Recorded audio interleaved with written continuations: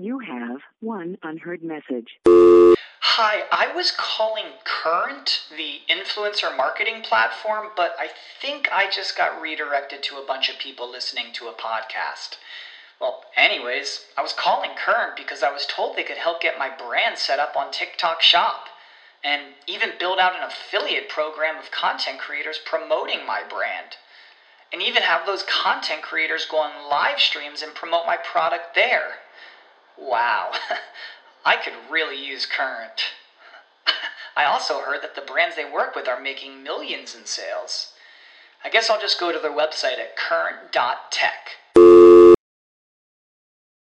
When you need mealtime inspiration, it's worth shopping Kroger, where you'll find over 30,000 mouth-watering choices that excite your inner foodie. And no matter what tasty choice you make, you'll enjoy our everyday low prices, plus extra ways to save, like digital coupons worth over $600 each week. You can also save up to $1 off per gallon at the pump with fuel points. More savings and more inspiring flavors make shopping Kroger worth it every time. Kroger, fresh for everyone. Fuel restrictions apply. Good morning, investors, and welcome, Zinger Nation, to the #1 morning pre-market prep show right here, where we talk all about the macro, the micro, and everything in between. So do us the favor, smash that thumbs on up, hit the subscribe below, and of course, hit that bell so you get notified the moment that we go live in the morning. Today's topics we're going to get into, of course, the sentiment for the week. We'll talk about bankruptcy out there. Tesla has a bunch of catalysts. We'll talk a little bit about Tesla. We got China stocks down today. And of course, Tim Kwas will be joining us. Yes, Tim is back. So hit the like button for Market Structure Edge. We'll talk a little bit about some box office. We'll take a look at what earnings are coming up for the week. And of course, that'll lead us into live trading. Stick right here on the #1 morning show. And welcome to Pre-Market Prep.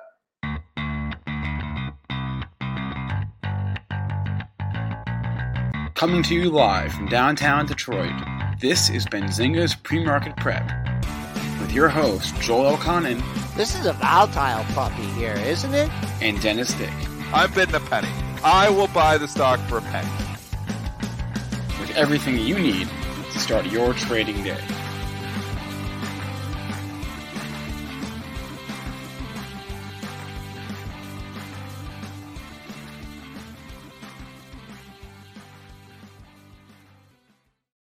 Good morning, traders. Let's go ahead and bring on the real experts here. My man, Joel Elconin here, stepping on in. How we doing today?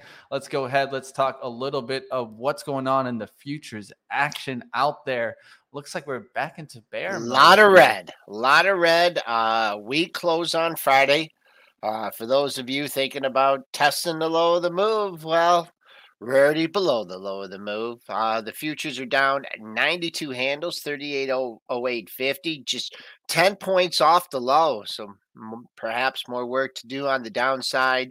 Crude buckling down 183, 118.84. Gold in the red, $16, 1859.50. Same theme with silver. That's in the red, almost 30 cents at 21.64.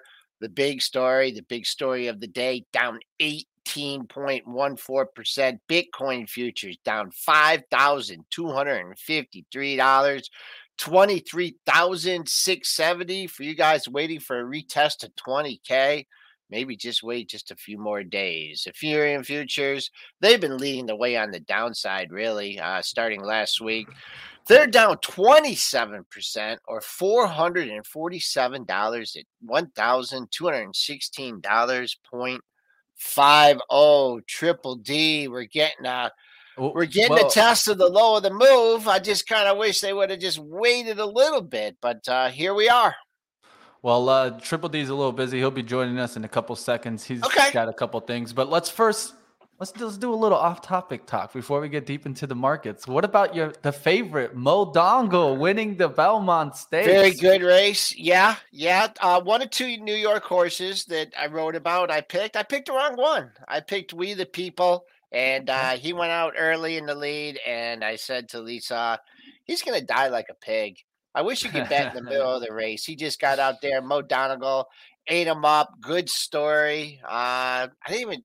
And there was an upset too in the Perfecta, but yep, New York theme reigns supreme into Belmont. I just What happened to Rich Strike? Rich Strike, I left him out. I just didn't. He was a one horse that one race, man. He just caught it. He caught it early. That Derby was just an anomaly. That's why the fact that he skipped the Preakness. I was like, man, if this is a horse, a super horse, they just delayed it one more. They delayed everyone finding out about the true character of the horse. Of Rich Strike, but it took until the Belmont. But people want to talk stonks, man. All right, let's get into stonks. We gotta go. First, let's talk a little bit about the crypto news out there right now. So in crypto news, of course, the fallout has been stock. Bitcoin dropping about 12% throughout the weekend, trading below 25,000. Where are we at now? What are we looking at? Well, I'm looking at the futures, and they're 23,695. Okay. So I like to keep it. Yeah, 23.7. I'm not sure how much that trades off to cash, but I'm sure it's pretty darn close to that. Here's some red flag again coming into the cryptocurrency now. Crypto lending platform Celsius Network has suspended withdrawals and transfers. So this is definitely not going to be good for kind of the confidence out there. Of course, we had the whole Luna debacle. Now we're having some more platforms struggling exactly when you don't want the platform struggling, right, Joel? I mean, when you want to get out, you want to be able to get out. And I think this is causing definitely some worry in Bitcoin. A lot of people, love to compare these coins to Ponzi schemes. So this is not what you want to see as confidence if you're a cryptocurrency trader on out there. Well, the number one thing is it was supposed to be an inflation hedge, a safe haven, right? And now at a time when, first of all, you have the rapid inflation, it's not reacting to that. But it's basically you can't get your money out. So that was one of my, biggest concerns with Bitcoin was my money safe? Could I get my money out? Could I sell? And the couple trades I did in crypto a long time ago, when, the thing went from like 6,000-7,000 to 20,000. And I'm like, I wanted to log in. And it was like, just the spinning wheel. So I don't know what happened with that exchange, but the worst possible thing is when, and it's like a run on the bank, right? You can't get your money out. And, so that's what happens. We'll keep an eye on it. 20,000 is from where you broke out from, down 18,000. If you're long and you're doing, the buy the dip thing and you're continuing to do it and that's your strategy, then go right ahead. But, when you can't get your money out, when you need it most, boom, boom. And, the stocks related to this, I know that MSTR, all the Bitcoin stocks just getting crumbled. And this is where I could see some of them even going back to like penny stocks like Mara and Hut. And they're not turning around anytime soon, at least from what we're seeing. MSTR still having the most value, right? And so that's probably the one that still has some room to the downside, you could say. But it doesn't look like it wants to turn around anytime soon. What's interesting with these stocks is that, when crypto had its intermediate rallies, like from 30,000 to 40,000, nice pops, like, hey, we're getting a retracement. These things just didn't have the same kind of move. They appreciated some, but they just, it was like there was just no interest in them. And so whether that was a, that was a great sign to trade off for Bitcoin. But Mara, MSTR, what did they talk about? 17,000 where they get hit with the margin call. That's something like that. And I can't remember what it said in the article, but not good. Yeah. I just be careful out there with these things. And NFTs, I mean, Ethereum's been your key. So if you're looking for, Bitcoin to turn down or, turn around, make a rally, wait for Ethereum to do it because that broke down at the end of last week. And, Bitcoin was still, hanging around 30,000. In fact, well, it opened lower last night. So there you are. Good volume too in the futures compared to the previous days. All right, let's go ahead. Let's talk a little bit about coming into this week. There's a lot on the radar out there, so we need to pay attention to see what happens. But the sentiment, of course, going into the week is going to be all looking forward towards two things, I would say. Of course, we got the FOMC that will be meeting on Wednesday this week to determine an extremely important interest rate decision there. Of course, we'll be watching that. But then we also have what? None other than the Quad Witch Friday coming on up here. And I can explain what quad witching is, Joe. I don't know if you want to try to explain it for us. Go ahead. I do. So yeah. I wanted to kick kind of more of a definition here for new traders that probably just don't know what quad witching is. They're like, what? Quad witching on Friday? Well, the term quad witching refers to a date in which certain derivatives, all these contracts, they expire at the same time, simultaneously. And this is very important because now you'll be getting 4 different types of contracts: stock index futures, stock index options, stock options, and single stock futures, all expiring at once. This only occurs 4 times a year, and it's the 3rd Friday of March, June, September, and December. And as we know, we're coming on up there towards June, and hey, we're going to keep watching. There's usually some fireworks, right, Joel? Yeah, they're turning points. A lot of times they're major turning points in the markets. Right now, we hope it's it's a turning point to the upside. But with all those positions being unwound, also like during COVID, getting into the fancy option turns, the gamma unwind creates some unusual volatility too. It's real. I mean, the true form is really a triple witch because the single stock futures never really made it. I mean, they're still in existence, but just like some people do trade them. They never caught on like that, like they wanted to.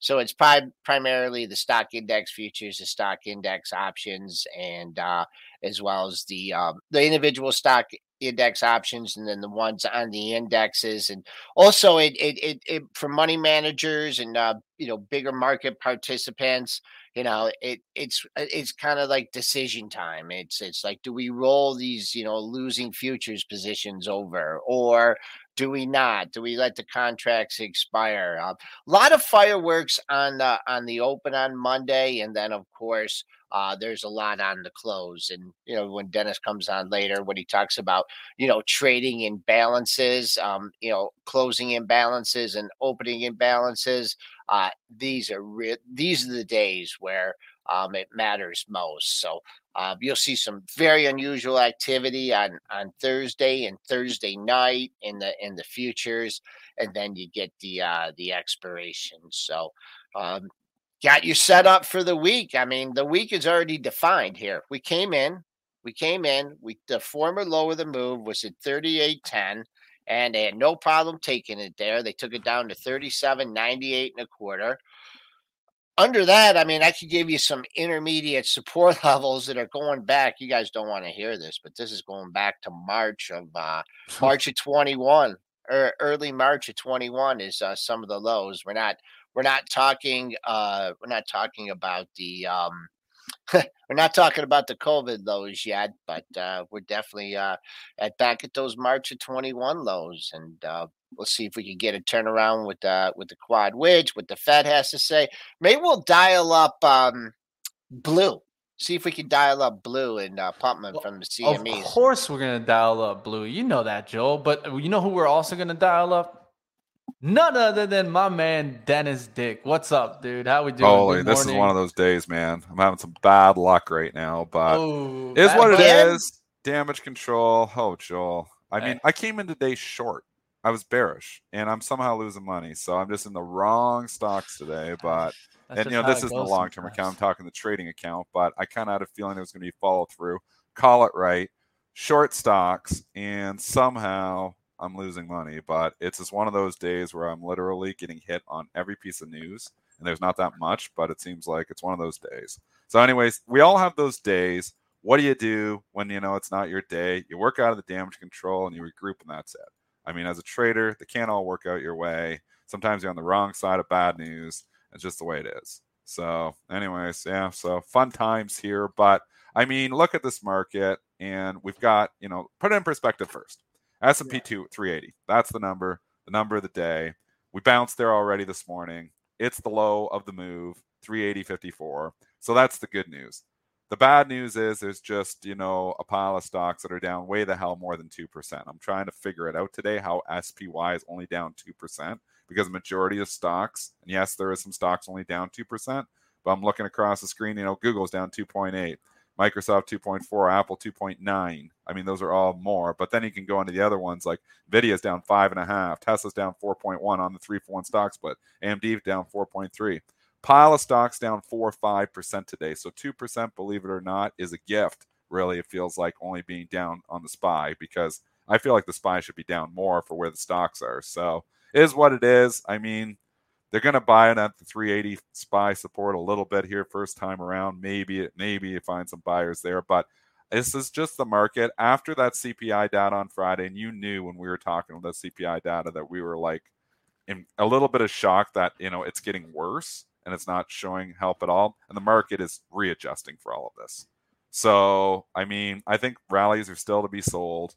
I think the market could go a hell of a lot lower yet overall. But, I mean, nobody really knows. You're kind of just throwing darts. I mean, we've priced in a lot of bad stuff. If they can get inflation in check, the market could start ticking higher here again too. So I don't want to be all cash. I don't want to be all stock. But it's a tricky market. All right. So I want to add some details here for the sentiment of the week and kind of what we're going into here on Monday. So I know that not that many people pay attention to this, but, the 2-year Treasury yield rose by 15 basis points to 3.2, reaching its highest level since 2007. The 2-year rate also traded above its 10-year counterpart since the first time since April. Yield curve inversion, which has been referred to as an indicator for recession. And then also the University of Michigan's gauge of consumer sentiment fell sharply to a record low reading of 50.2, down from a May reading of 58.4. The expected was a reading of 59. And so you can see there, definitely not going in the right direction. And this is the highest level since 2008. So this is not what you wanted to be seeing there. And also consumer sentiment there. So you can see everything kind of pointing into the wrong direction right now. I give zero weight to all of that. So consumer sentiment, if you're looking at those for indicators to trade, you're wasting your time. We're absolutely wasting your time. I don't think they're trading. No, I think it's important you to mention it, because everybody on CNBC mentions consumer sentiment and all this crap. It's all just a waste of your time looking and reading all that stuff. You can get out there and you can feel consumer sentiment for yourself. I mean, we can see what is happening here, the real world, what is happening. And the demand destruction, which hasn't shown up too much in the numbers yet, has for the automotives, is coming. I mean, there's, when the rates are going from this, banker calls me last week, got a 3.75% we talked about this, 3.75% for 1 year. Then the banker says, don't take it. It's going to be 4.75% next week.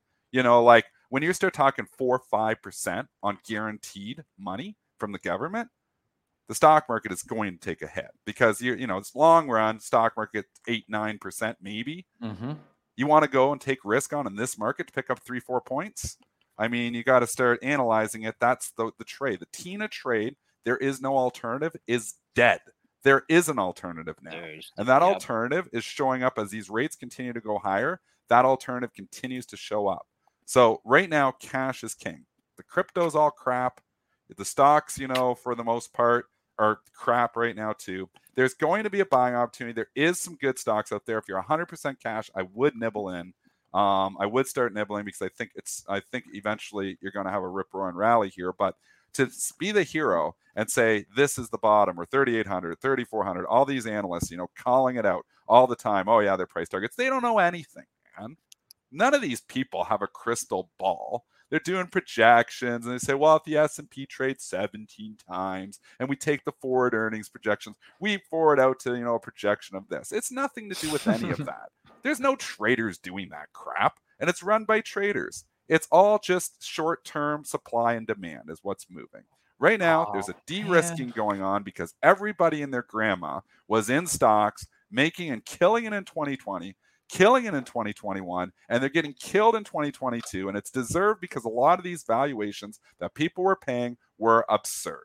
So this is the de-risking of the markets. You are seeing the deleveraging effects happen here right in front of you. You'll read about this in the history books, 10, 15 years from now, but we are in another full bear market. Don't kid yourself. I don't care if the S&P's not officially down 20%. This has been a bear market for a long time. So stop listening to analysts that have no idea what they're doing and saying, well, Mike Wilson says it's going to 3,400. It's got to go to 3,400. Nobody knows. Mike Wilson, good guy.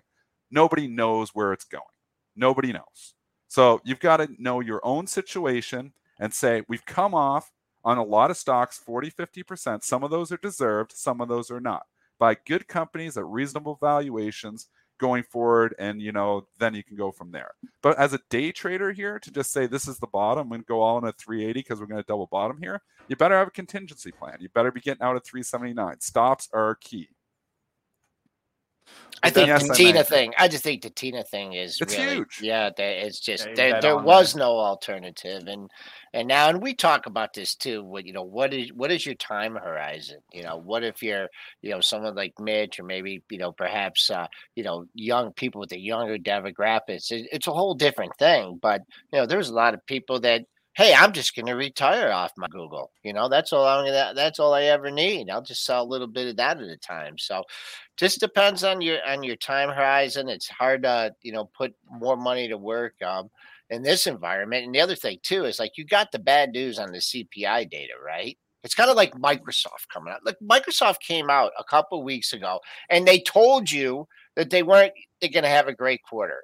And still the stock rallied. Well, the stock market told you on Friday that inflation is not getting better. In fact, it's getting worse. And now we're going to have to wait another month, right? Another month away before we get that new data. I know, Powell can come out and say things and, the hearings, and, now you're going to hear it. The next mantra, the next headline, if you want to anticipate headlines, is someone's going to go, we got to go 3 quarters in September. Yeah, I've talked about that way before they talked about that, Joel. You remember? They always go. Yeah, they always go back and forth. We got to go 3 quarters. So everyone called me crazy for bringing that up. I think you're going to start hearing more and more mentions of that. But as soon as you got that CPI data, that was 8.6. This Fed's not backing down. They can't. We need to see it in the 7s. That was we talked about this on the show for 2 weeks ahead of it, and saying it's going to be one thing or another. If it comes in line, I thought the market would sell off. If it came in hot, which it did, we said it was going to tank. And if it came in light at the 7s, it was going to rally. I mean, we didn't. We came in hot again. Everything the Fed has done so far has not shown up in curbing inflation whatsoever yet. It will work, but it's taking time. And how much time that takes, that's to be known too. There's still stuff going on out there. The demand destruction, which will occur, is slow. I mean, it's not like all of a sudden everybody stopped doing things. There's still lots going on. People still driving cars despite paying twice as much for gas. There's still stuff going on, but eventually the consumer will get strapped. First thing they do is they start borrowing more to pay their bills. At a certain point in time, they can't borrow more. More credit card debt, and we've seen that from Zero Hedge. And we've seen that. Credit card debt is going up huge right now because people are trying to pay their bills, so they're borrowing from wherever they can. When they exhaust all those, that's when the real demand destruction starts. Exactly. So, I mean, to come in here and say this is the bottom, we haven't even exhausted. People haven't been stretched yet. We've had rates up for a month and a half. It's early, folks. Yep, and it just shows you that especially it's sticky, right? Especially things like rent.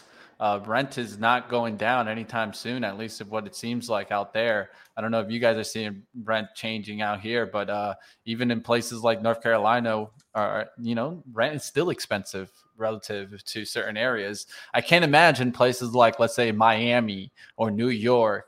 The prices must be completely outrageous. We'll see how the stickiness affects. Let's change gears. Let's go into a little bit here into bankruptcy talk. It has started, guys. Revlon here, REV, preparing to file Chapter 11 bankruptcy, and this is not a good sign at all. It's already filing Chapter 11 bankruptcy protection as early as next week, according to the Wall Street Journal. So I think this is just a sign of what could be to come. We have not seen hardly any bankruptcies. None at And all. no, it's when the last time we haven't been seeing any. So this is just getting started. This bankruptcy party is just getting started. You can go through. There's going to be a pile of these nosebleed EV stocks that are going to go under. Believe me, it's going to happen. So, I mean, Revlon, maybe one that's been dying for a long time, not going to get a lot of headlines, but it's just the start. There's going to be a lot of this happening.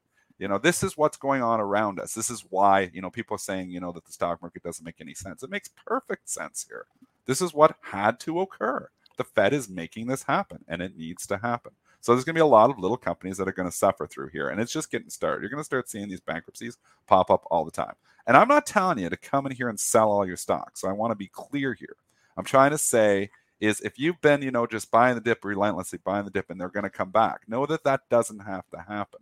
It's all about your own personal situation. But like I said, if you were sitting and somebody in the chat said they're 100% cash, well, I don't know if I'd be 100% cash here. We've come off. So you just got to know your own situation, what kind of your time horizon, what kind of risk you can take on. For me, I've been 40 to 50% cash for a long time here now. I haven't really put too much more to work. I started putting a little bit more to work, which was a mistake. Every time you buy something, it pretty much is a mistake. So, I mean, we're just in this situation where you got to know your own, what your own personal finance situation is. So, but this is not this to get back to all-time highs. Again, I'm going to say it. The analysts that are saying we're going to make new all-time highs by the end of the year, I can't imagine the scenario to do that. War stops maybe in Ukraine and we get inflation check. Maybe it's possible, but are we just going back to buying the S&P 27 times earnings, Joel? I mean, that's what it was at the high. 27 times. And it's just a whole different market structure too this time. Last time everyone was good, man. Everyone was in the green. Like why, now there's going to be just overhead supply, and we just talk about that, all the time, and probably overuse the term, but they're just people. Hey, if Microsoft gets back to 270, if Apple gets back to 150, I mean, it's just a whole different psychology. And there's so many bag holders. Everybody's holding bags here. Yep. I'm holding bags in some stocks too. I mean, there's so many bag holders that, please give me my rally. Please give me my money back. I'll never buy a stock again. And, we've been in an environment that, a lot of times those bags, were lifted. 2020 bailed out everyone. 2021 was bailing out people too. And not getting bailed out this time. A lot of these stocks are never, ever, ever coming back. And a lot of them are going to zero. So a lot of these cryptocurrencies are going to zero. I'm telling you, they're going to zero. Not Bitcoin, maybe not Ethereum, but there's probably a whole pile of them that aren't worth anything. So, this diversified crypto portfolio, which I was telling you about this last week, that's just the worst way to play it. I think if you really love crypto, you buy your Bitcoin or your Ethereum or maybe your couple of main ones, but you start going and buying 25, 30 of these things, you're almost guaranteed to lose, in my opinion, because there's going to be so many that are worthless. So, I mean, it's not like those are companies that are cash flows. There's going to be a place for some crypto, but to come in here and buy them all and say, well, eventually all crypto is going up, it's not going to happen. This isn't the stock market. It's not on the cryptos. I think Bitcoin has a place. I do believe that Bitcoin has some value. That is not a zero, but there's a lot of these cryptocurrencies that are. All right, let's go ahead. Let's transition here, guys. It's 8:28. In a few minutes, we'll be having on Tim Quast. Stick around, guys, for that. Let's go ahead. Let's get into some Tesla talk. There's a lot to talk about with Tesla. The first thing I'm going to do is let's go towards the first one that was given out. This was on Friday. So they filed an annual proxy statement with the SEC revealing plans for a 3-to-1 stock split here. And let me give the other kind of headlines, and then we can talk about the Tesla overall. Tesla also got an Indonesia invite to set a massive EV factory up.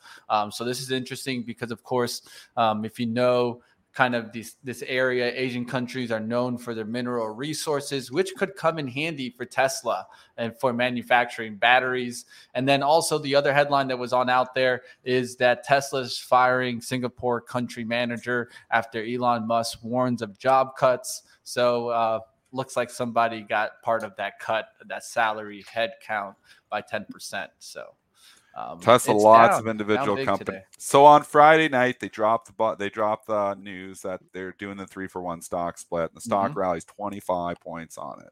Another gift. You got to be, if you're in these stocks, you got to be selling into rallies, especially in the nosebleed valuations ones, because it just works. Sell the rip again in 2022 has worked better than buy the dip ever has.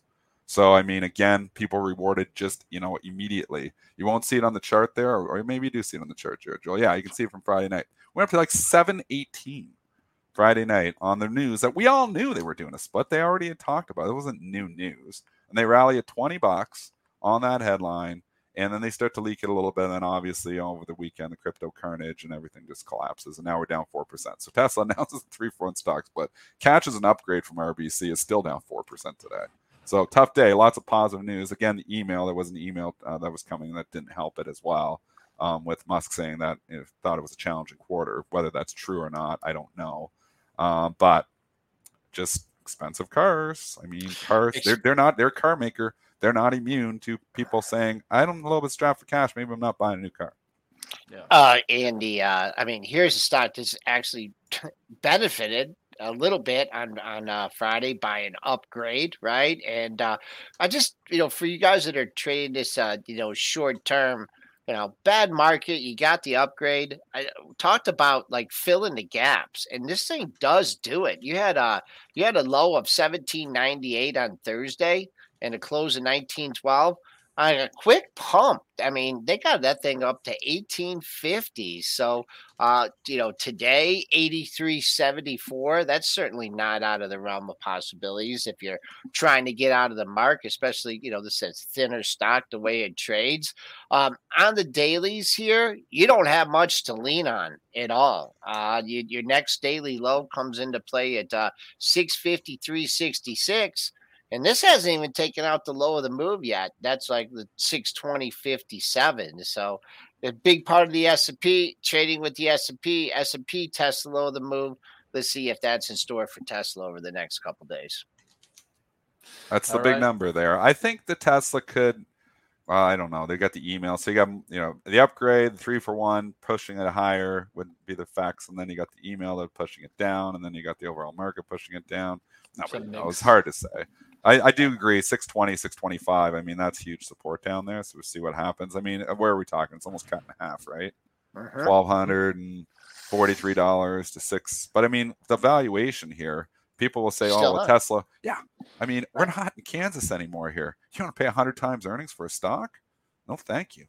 Yeah, and another thing to keep in mind, right? And we'll talk a little bit about this with the Chinese stocks when we get into that next after Tim. But I think it's important to keep in mind that they mentioned that they were having issues when they were locked down. And now we're seeing re-lockdowns that could further affect Tesla, right? In Shanghai, and further affect their production numbers that are coming out of Shanghai. So I'd be paying attention to that, but we'll see what happens. Right now, Tesla, to me, if it can come back through that 688 level, I don't know why I have that so prominent, or 700 today. Okay, then maybe we get a little bit of a bounce. But right now, it's looking like it wants to head through the 650s. We'll see what happens. Let's go ahead. Looks like we'll be getting Tim in just a couple of minutes here. He should be joining on in here. We can talk a little bit. Let's talk a quick topic here. It isn't too much stock related, but why not? Box office tickets that are coming in. Jurassic World Domination tops the domestic box office. Let's take a look at AMC with this one. Top Gun adds $50 million in its third week. I don't know if you guys are big Top Gun fans or Jurassic World fans. I'm a little bit of a Jurassic World fan, but I don't think I'm going to the movies anytime soon. But I did see the local movie theater because I went to go pick up a pizza, and it was slammed. And that's the word that I'll use, slammed with people. Like, it was like everything sold out. So I don't know if the movies are coming back into favor. The chat, I'll leave that up to you guys, but I'll throw it to Joel Elconin and Dennis here. People still want to do stuff. There's still people, like I said, the consumer is not that strapped yet. It's just starting. So, I mean, if we get, an ugly enough, there'll people stop going out to eat. There'll be people stop going to the movies. That stuff will stop if it gets ugly enough. But that's cheap entertainment. movies are still cheap entertainment. Let's go do something. Let's go to the movies. It's cheap entertainment. People haven't been doing that for 2 years with COVID, especially in Canada. I mean, movie theaters were closed a year ago in Canada. So, I mean, different countries, different things. I'm not surprised that we're still seeing people want to do stuff. It's still busy out there. There's stuff going on. But it's the big ticket stuff that gets hit first. And that's why we've been saying with the automotive makers, didn't like those.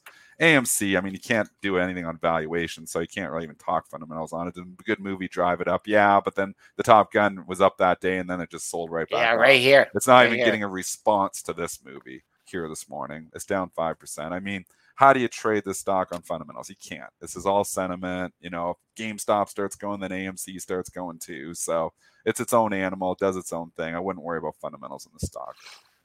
Opening into a pair of lows here. You did have a pair of lows after you had that run up on following the Top Gun movie. So pair of lows at 1180, your pre-market low right in that area as well. Of course, resistance would be at 1207. You could easily get a gap fill on that one. That was Friday's low, and I'm sure a lot of people would like to see Friday's close at 1243. Haven't looked at GameStop in a while and traded down $7. Things are kind of, well, you're 3 lows in one area. If you think you want to take a let's call it 116 next support level for GameStop. How do we get to GameStop on that? I guess I brought it there. AMC. Yeah, they do. It's always relatable. Come on. All right, so before Tim Quast kills me too much for talking about AMC and GME here, let's go ahead. Let's bring on my man here, Tim Quast, the founder and CEO of Modern IR and Market Structure Edge. I'm super excited to get my first, and I can't wait to play it because got to go ahead and play it up here. Market Structure Monday. You have one unheard message.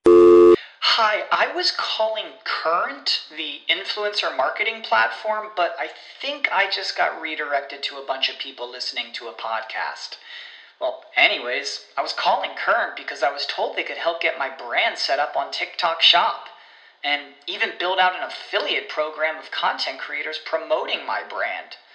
And even have those content creators go on live streams and promote my product there. Wow, I could really use Current. I also heard that the brands they work with are making millions in sales. I guess I'll just go to their website at current.tech. When you need mealtime inspiration, it's worth shopping Kroger, where you'll find over 30,000 mouth-watering choices that excite your inner foodie. And no matter what tasty choice you make, you'll enjoy our everyday low prices, plus extra ways to save, like digital coupons worth over $600 each week. You can also save up to $1 off per gallon at the pump with fuel points. More savings and more inspiring flavors make shopping Kroger worth it every time. Kroger, fresh for everyone. Fuel restrictions apply. All right. Let's go ahead. Let's bring on Tim. How we doing, Tim? That wasn't much. That was just what happened there. He got cut off. It was there, but it was well done, Mitch. I thought that was a very excellent Market Structure Monday rendition. Good to see you. Got to bring the energy. It's Monday, right? It's Monday comes the energy. I like to say, a lot of people look towards the weekend. But if you're a trader, you look forward towards the Mondays, and I think that's important. Let's get at it. What are you seeing out there right now, Tim? I always hate it when the weekend comes along and interrupts my work. It's it really interrupts the flow. Addicted to the markets, as I like to say. Addicted to the markets. Well, and I'm sorry I missed you guys last week. I really wanted to do Market Structure Monday from Jackson Hole, but the weather interrupted our carefully laid plans, and we had to change our departure to go to Yellowstone. So we had to leave a little extra fun time. Right, we had to leave really early, so I had to skip it with apologies. So what are we? Well, I what have you been talking about this morning? Is it Bitcoin? Okay. Is it the S&P 500 opening in bear territory? Is it the 5-year The 5-year Treasury is at 3.4, 10 years at 3.3. I mean, there are all kinds of those factors, which, I pay some attention to, certainly, but that's not that's not the piece of the puzzle that market structure brings. I listened to Katie Stockton from Fairlead Strategies. She's a great technician. Joel, you're probably a pretty good technician. I don't know that stuff, support and resistance. That's not what I pay attention to. To me, the piece of the puzzle that we can bring is, how is it possible for everything to be fine, and then all of a sudden the market just deteriorates, just implodes? And then we say, well, people were shocked by the inflation figure, 8.6% instead of 8.3%. I don't know how you could have been shocked. I mean, we know that these conditions exist. So that is not the whole of the explanation, Mitch. So it's a long-winded answer, but here's my answer to how these things happen. Part of it is market structure, the rules that govern the way that the market works, and there are flaws in it. Anyone, whoever remains, can set the price. So when everything's going great and stocks are rising and Bitcoin is rising, there comes a point where it's a bridge too far. The problem is, what is the bridge too far? Nobody knows. Everybody will chase things until suddenly, at some point, there's no other bridge, and then the action stops. And then what happens? Well, whoever remains in the market gets to determine the outcome. Well, who is that? Well, the last party to leave are high-speed traders, high-frequency traders, and anyone can set the price. It's very important, traders. So listen to this very carefully to understand that the way that the market works does not necessarily reflect the sentiments of investors. You could be sitting on your positions and not selling a thing, just like everybody else around you, and the NASDAQ will go down 300 points. How is that possible? Well, it's possible because of the mechanics of the market, where short-term machines that set the bid and the offer they can trade. They don't rely on someone else being there to trade. They can do it on their own. They have their own proprietary strategies. They can manufacture stock. They can see all the information globally. They trade globally. They know what's happening in Brazil at the same time that they know what's happening in Europe or in the US. All of those things are interconnected. So you can't depend on economic signals, fundamental signals. All of those things they're important inputs. I'm not dismissing them, but it's why market structure matters. This, and I'm biased. I believe that this is an important part of the puzzle, but that's what occurs. So then, what do you do to defend yourself? You should be very aware of when it's a good time to trade and when it's not. And those are things that are mathematically measurable.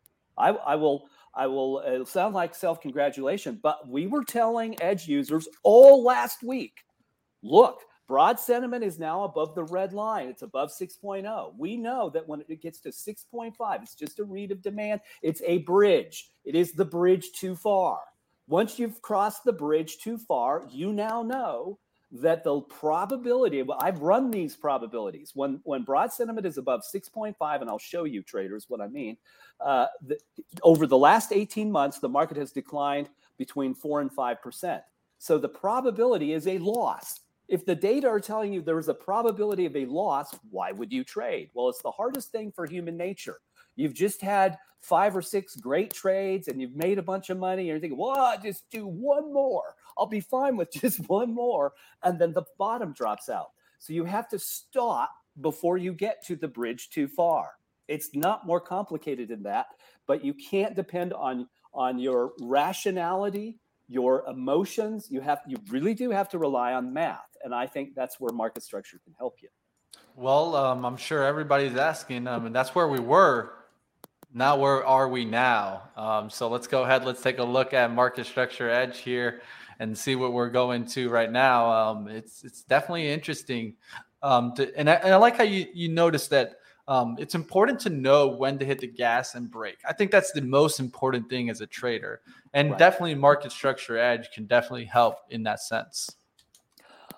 It can. There's no perfect tool, but it does reflect these rules that govern how different market behaviors come and go. And that's what matters here. So when I said broad market sentiment, that's what I'm referring to. So if you're as the hashtag Edge Mob knows, this is the dashboard. This is what I look at every morning. And the point here it's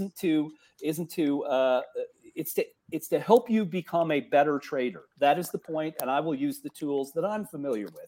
There other folks will be familiar with other things. So broad market sentiment is merely a way to understand the heat of the market. And the market tends to trade between 4 point. It's just a normalized 10-point scale. So we take these inputs that are the reasons people buy and sell, including high-speed trading, which we call fast trading. There's passive investment from indexes, ETFs, and quants. There's stock picking. There are people who trade derivatives. Those are the 4 big inputs, and they create a heat map of what is occurring in the market. So when broad sentiment gets above this red line, let me zoom this in. It's just a mathematical read again, but it's been a very good indicator. This was true back in March. When broad sentiment rose above the red line, we were concerned that the market would go down, and son of a gun, it did. This is SPY. And when the green part gets below 4, then there's a high probability that the market is bottomed, and it's just human nature. There is fear and greed. At some point, somebody up here will say, well, this is a bridge too far. And then somehow over here, somebody will say, why don't they go buy? And so how do you know? Well, how do you know? Well, this is as good a way as we've ever found to know. So when broad sentiment got up here above 6.0 and then above 7, we thought, that is the likelihood that the market goes down is very high. Then look at the supply side. That's the next graph down here. This is short volume. So here's the trend line, and look at the supply side. It was skyrocketing. So what happens if everybody doesn't advance to the next bridge and you have all this excess supply? The market is going to fall apart. Well, you can actually see those things in advance. It's not perfect, but it's not guesswork. It is actual math that says, okay, the supply-demand equation is not great here. And so when that condition exists, you want to stop. And I'll give you one other little thing here that we observed. We put 2 key portfolios on the dashboards of Edge users. One is big and stable. This is the stuff that you should do when the market is volatile. And there are only 4 companies in it, and it's being led by fast trading. So machines are setting the price. They're much smarter, and they want to fool you. And there are only 4. When there are double-digit numbers in that portfolio, then you know you have a lot of opportunity to trade volatile markets. So right there saying, well, don't even that's not very good. Then we go down to momentum, which is the exact opposite behavior. So you have low volatility. Can we just trade things that won't move a whole lot, but will do better than the market? Or can we trade things that will outperform the market? And that's momentum. Well, there are only 3 in it, led by the same behavior. So if there's nothing in momentum and nothing in big and stable, then you shouldn't be in the market. It's not more complicated than that. And it's just really difficult for us as human beings to say, no, I'm just going to accept what the math tells me and sit this out until these things improve.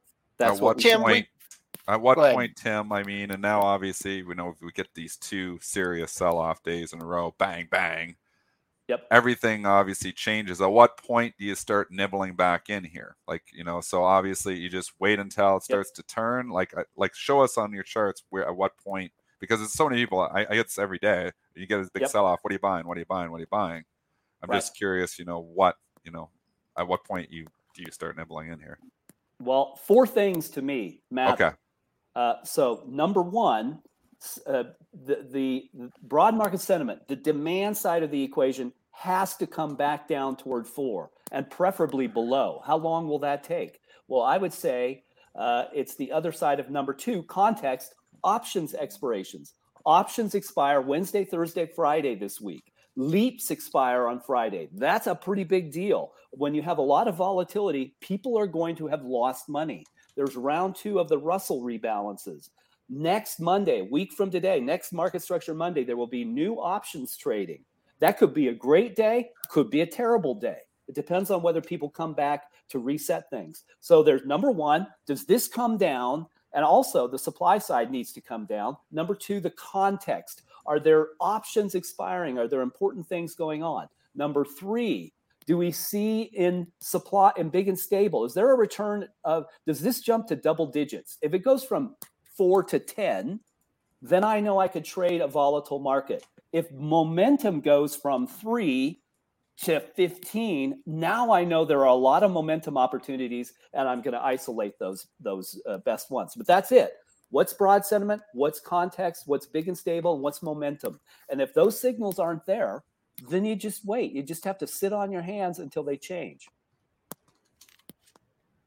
So going back with the history with the options expiration, I know we've had some extra, volatilities with the gamma unwind and things like that of that nature. So when like to anticipate, the unwind or the expiration on Friday, do you follow? I mean, do you follow the sentiment going Monday, Tuesday, Wednesday, Thursday, or for you just go with the Thursday reading? And, as far as the indications for Friday's activity. If the market is down, well, it's already been down pretty sharply. Right? Correct. So if there's a big drop ahead of expirations, there will be a temptation for traders to try to chase prices of options up. And I'll explain what I mean. So, and you options traders know this better than me, but options have time decay. So the closer they get to expiration, the cheaper they get. So it makes it possible for traders with some muscle to go around and buy up heavily time decayed options and then buy the underlying equities maybe on Wednesday, maybe on Thursday, and try to move the market. It's a dangerous gambit, but you should realize that opportunity and that risk both exist. I would look at it this way, Joel. When I see this kind of convergence between the supply side and the demand side, I don't see how that fixes itself till we're out of expirations. So I'm going to be very, very cautious. These little green squares here, those indicate the historical points where options expired. Monthlies, month end. Monthlies, this sometimes they're split into 2 weeks and month end. And you can see that each time this has been this is the only time where it wasn't volatile, but it was a shallow bottom and it fooled everybody. And that was a challenging period. Here we had a really strong right at options expirations. Everybody chased prices. That was a pretty good entry point. But notice how quickly it deteriorated. See the same thing. If sentiment jumps above the red line and supply jumps way up, look, you should get out. And that's where we are right now. We have very high demand, but it's falling. It's got a long way to get back to 5, which is just even. And then the supply side is it's extreme levels. 49% of all trading volume in the S&P 500 is coming from borrowed or created stock. The market is almost half short. So without demand, it's going to go down further. I just find that I wouldn't touch that, Joel. I don't want to be near that. Okay, good. That's what I want to hear from you. All right. So the last question, of course, is there anything to trade, right? Is there anything on out there? And just to give a little insight later this week, guys, on Wednesday, June 15th, we'll be having the Benzinga Boot Camp, and I'm going to do my best to host that. So stick around, guys. We'll have Tim on there. What's looking good out there, Tim? Yeah, I think it's 10:35 a.m. Eastern time on Wednesday. I will take you through in some detail how to understand good entries and exits just using supply and demand. You don't have to know charts, over, guys. Fibonacci's, don't have to know any of that. Just supply and demand. Well, I'll tell you, Mitch, as we said in our market desk note, I have a very difficult time finding anything that is good. I could point to 2 deal stocks that for some inexplicable reason are trading at significant discounts. And I don't know. I said in the note, it deserves some research, but I could look at Citrix and Rogers Corp. Both Citrix is being taken private by private equity. Why is it at a big discount? I don't know. Rogers Corp being bought by DuPont. I don't know why it's at a big discount. I didn't see any news. Those would be two that would be interesting, because if those deals are going to close, you have a pretty significant opportunity to make money in any market. But I'll say once again, there may be some news that I'm not familiar with that explains why that discount exists. And the only other thing, Mitch, that I could point to, I run this diverging liquid passive portfolio. It's a dynamic portfolio that uses criteria that I've set up, that I want to go look for where passive money is leading and where there's a significant supply-demand divergence that offers opportunity. There's one in it. That tells you how bad the market is. There's nothing to trade, but this is interesting. Shockwave, why? I don't know why Shockwave is doing fine, but if you look at Shockwave here and the supply-demand equation, notice the stock rose when everything else fell. Well, it's got rising demand and supply that is right at trend. That could produce gains. But again, going into options expirations, I'm very cautious. That's like a black hole. You cannot see the other side of derivatives trades that are occurring over the counter. And so that's why they're so challenging. We can see how things are trading on exchanges. What we can't see is the 50% of the derivatives market that is over the counter, and it creates great risks. But those are the only things I could find, Mitch. Hey, it's a tough market on out there, that's for sure. But definitely come out there, guys, on Wednesday, 10:35 a.m. Eastern. Tim Quast will join us, go a little bit deeper into Market Structure Edge. And thank you for joining us, like always, for Market Structure Mondays. Happy to be with you guys. Good to see you. Have a good week. Thanks, Tim. All right, guys, let's go ahead. Let's talk a little bit about China stocks before we get to the bell here. I don't know if you guys see anything with the overall charts, Joel. You can always mention there. But did want to kind of mention Chinese stocks are down right now after re-lockdown mentions. There's a bunch of these stocks that are now showing some downside here in pre-market, and they were really down in China markets. So let's take a look there. NIO is another one to kind of mention. And I think, with these re-lockdowns, it's just danger now coming back into it. So there was another fabulous selling opportunity last week. When your stock starts taking off like Alibaba and goes up 17% in one day, what do you do in a bear market? You sell it. And here you are 3 days later, and it gives it all back. So again, when you get the big pop in your stock and we're in a bear market, you sell. That is what you do. And again, sellers rewarded. Blindly shorting the rip works again. I mean, this you just got to understand the overall environment. So I just don't see any reason to come in and say this is the bottom at 380 and we're all going to go and we're all going to go back to all-time highs. So if you take all-time highs off the table, what are you coming in for? I mean, yeah, Alibaba's oversold, but there's all kinds of other problems too. I think you just got to blindly take the money and run when your stock rips higher on news. A little bit of a potential gap fill here. I'll just give you that. 104.46 fills the gap. Just the problem is the next daily low is 99.42. With the momentum this has with the extremes, I think that even could be a little bit early. So we'll see under that. There's not much support under that gap fill.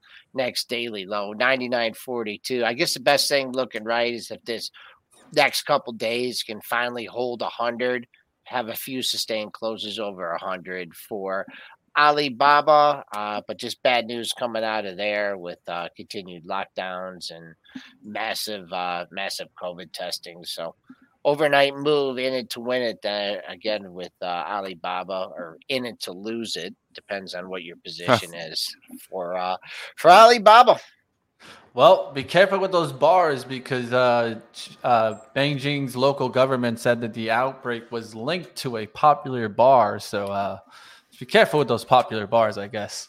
Let's go towards here. Chat's mentioning Roku. Can we mention Roku? Yeah, let's go to it. But really quickly, the absurdity of the rumor from last week, again, giving you an opportunity to just sell into stupidity. Pure stupidity. That this was going to get bought by Netflix. It's not happening. Maybe I'm wrong. Maybe it will happen. The odds is happening are very, very, very low. Netflix has their own problems. The last thing they want to do is play nosebleed valuation for Roku. But anyways, last week, rumor, Roku's going to buy, or Netflix going to buy Roku. Take the stock from $85 to $105. 3 days later, it gives it all back. Sell nosebleed stocks on all rips. Yeah, that's how it's been lately. Let's take a look at what earnings we'll get after the bell. We get Oracle and Braze. Maybe let's take a look at Oracle to see. I know a lot of people will be expecting to see that earnings report. Wow. What are you guys seeing here on the chart, and how do you guys feel about Oracle? It's a value stock, which is the good news. The bad news is that we have seen value tech just getting hammered as well. So I think there's some value in Oracle. I actually didn't even realize that I had sold my Oracle, but I looked at my portfolio and it's gone. I don't know when I sold it. I can't remember, but I've sold it. I'm sure I sold it in the last year. So I'm sure I've sold it higher. I'm actually looking to rebuy my Oracle. I think if it gets down to $60, I think I will rebuy my Oracle. So it's coming to a point where actually, they're starting to get some value in a stock like this. This is more, at least you got a floor. You're buying stuff like Roku, where it's trading, whatever, 90, 100 you have no earnings. idea. Yep. At least, when you're buying stuff that's got cash flow, making money, at least there's a floor somewhere, and the floor isn't zero. So Oracle's not going to zero. There's a lot of other stocks that are. So if I'm buying any stocks, I'm buying stocks of companies that have cash flow. Kramer's been saying this. He's absolutely right on this part. Buying stocks, making money, have cash flow, because they do have a floor. I don't know where that floor is, but it's not zero. So that's the good news. The bad news is the stock continues to go down. I think 60. I kind of like the 60 level, Joel. Maybe I'll throw it out to you, but I'm looking at maybe putting this one back in the long-term portfolio. Yeah, new low of the move here.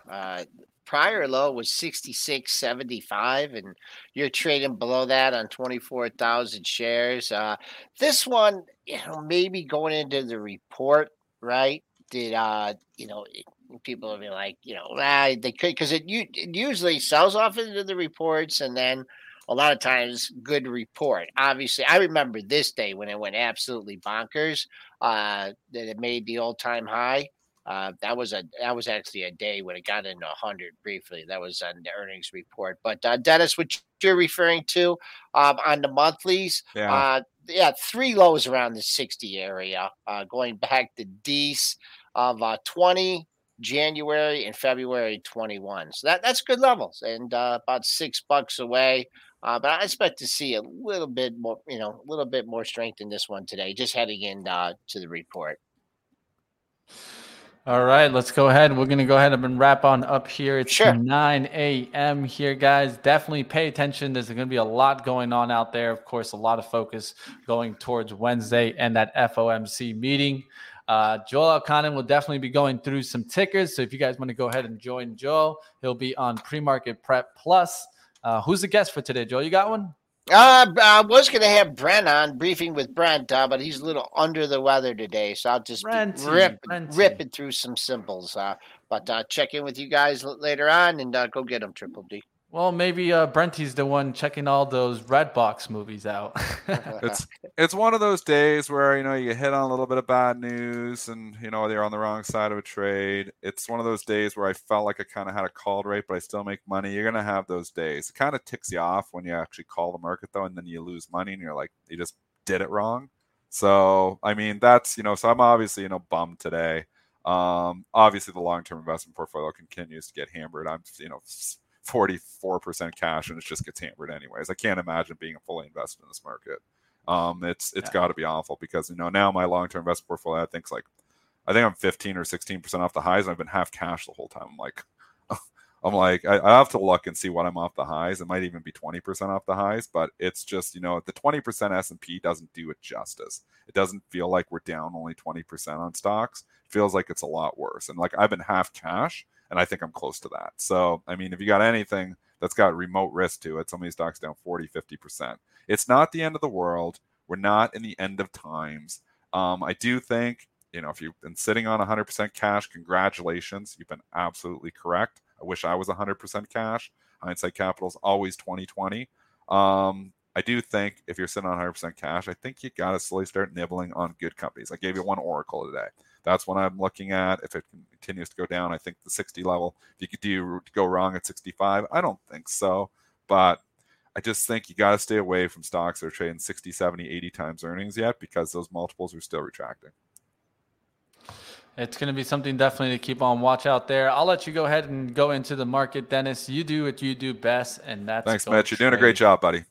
All right, let's go ahead. We're going to go and wrap on up pre-market prep. But like always, guys, this is only for educational purposes only, not to be used as investment advice, and opinions do not represent those of Ben Zinga. And hosts and guests may maintain positions in the security discussed. Up next, we'll be getting into some live trading action, so stick around, guys. I know all you Redbox traders wanted to talk about it, so come on over to live trading. I know Zunaid, Ryan, and I will definitely cover it. So we'll go ahead and continue going throughout the day. And don't miss, guys, today I'm going to continue on with my brand new show, Stock Market Movers. That's at 1 p.m. to 2 p.m. We'll be having Thomas Hayes. Definitely stick around, guys. One of the things with this show is that we're going to be bringing the expert opinions, just like we do on pre-market prep. We had an expert opinion, Tim Quast. We're going to continue going. So I'll see you guys there. That'll be at 1 p.m. But up next, let's get on over to some live trading action and go make some money, guys. I hope that you guys have a great day, and keep on mind, it's a choppy market on out there. I expect to see some more chop. We've already gotten a big decline in pre-market. We'll see what happens here towards the bell. Keep battling on out there, guys, and keep working on your trading.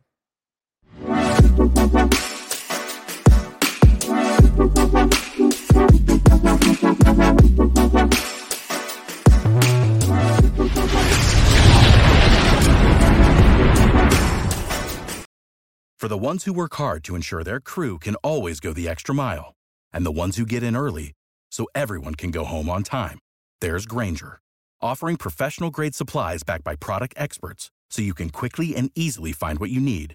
Plus, you can count on access to a committed team ready to go the extra mile for you.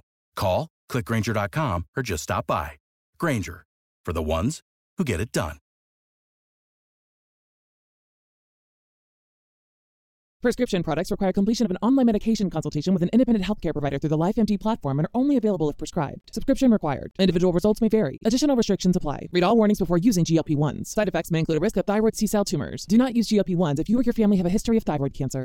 If you've struggled for years to lose weight and have given up hope, did you know you can now access GLP-1 prescription medications at TryLifeMD.com? We're now offering eligible patients online access to GLP-1s, the breakthrough prescription medication that can help you lose body fat and weight. Listen to what people are saying. It's fun to put on jeans that you couldn't get into 6 months ago.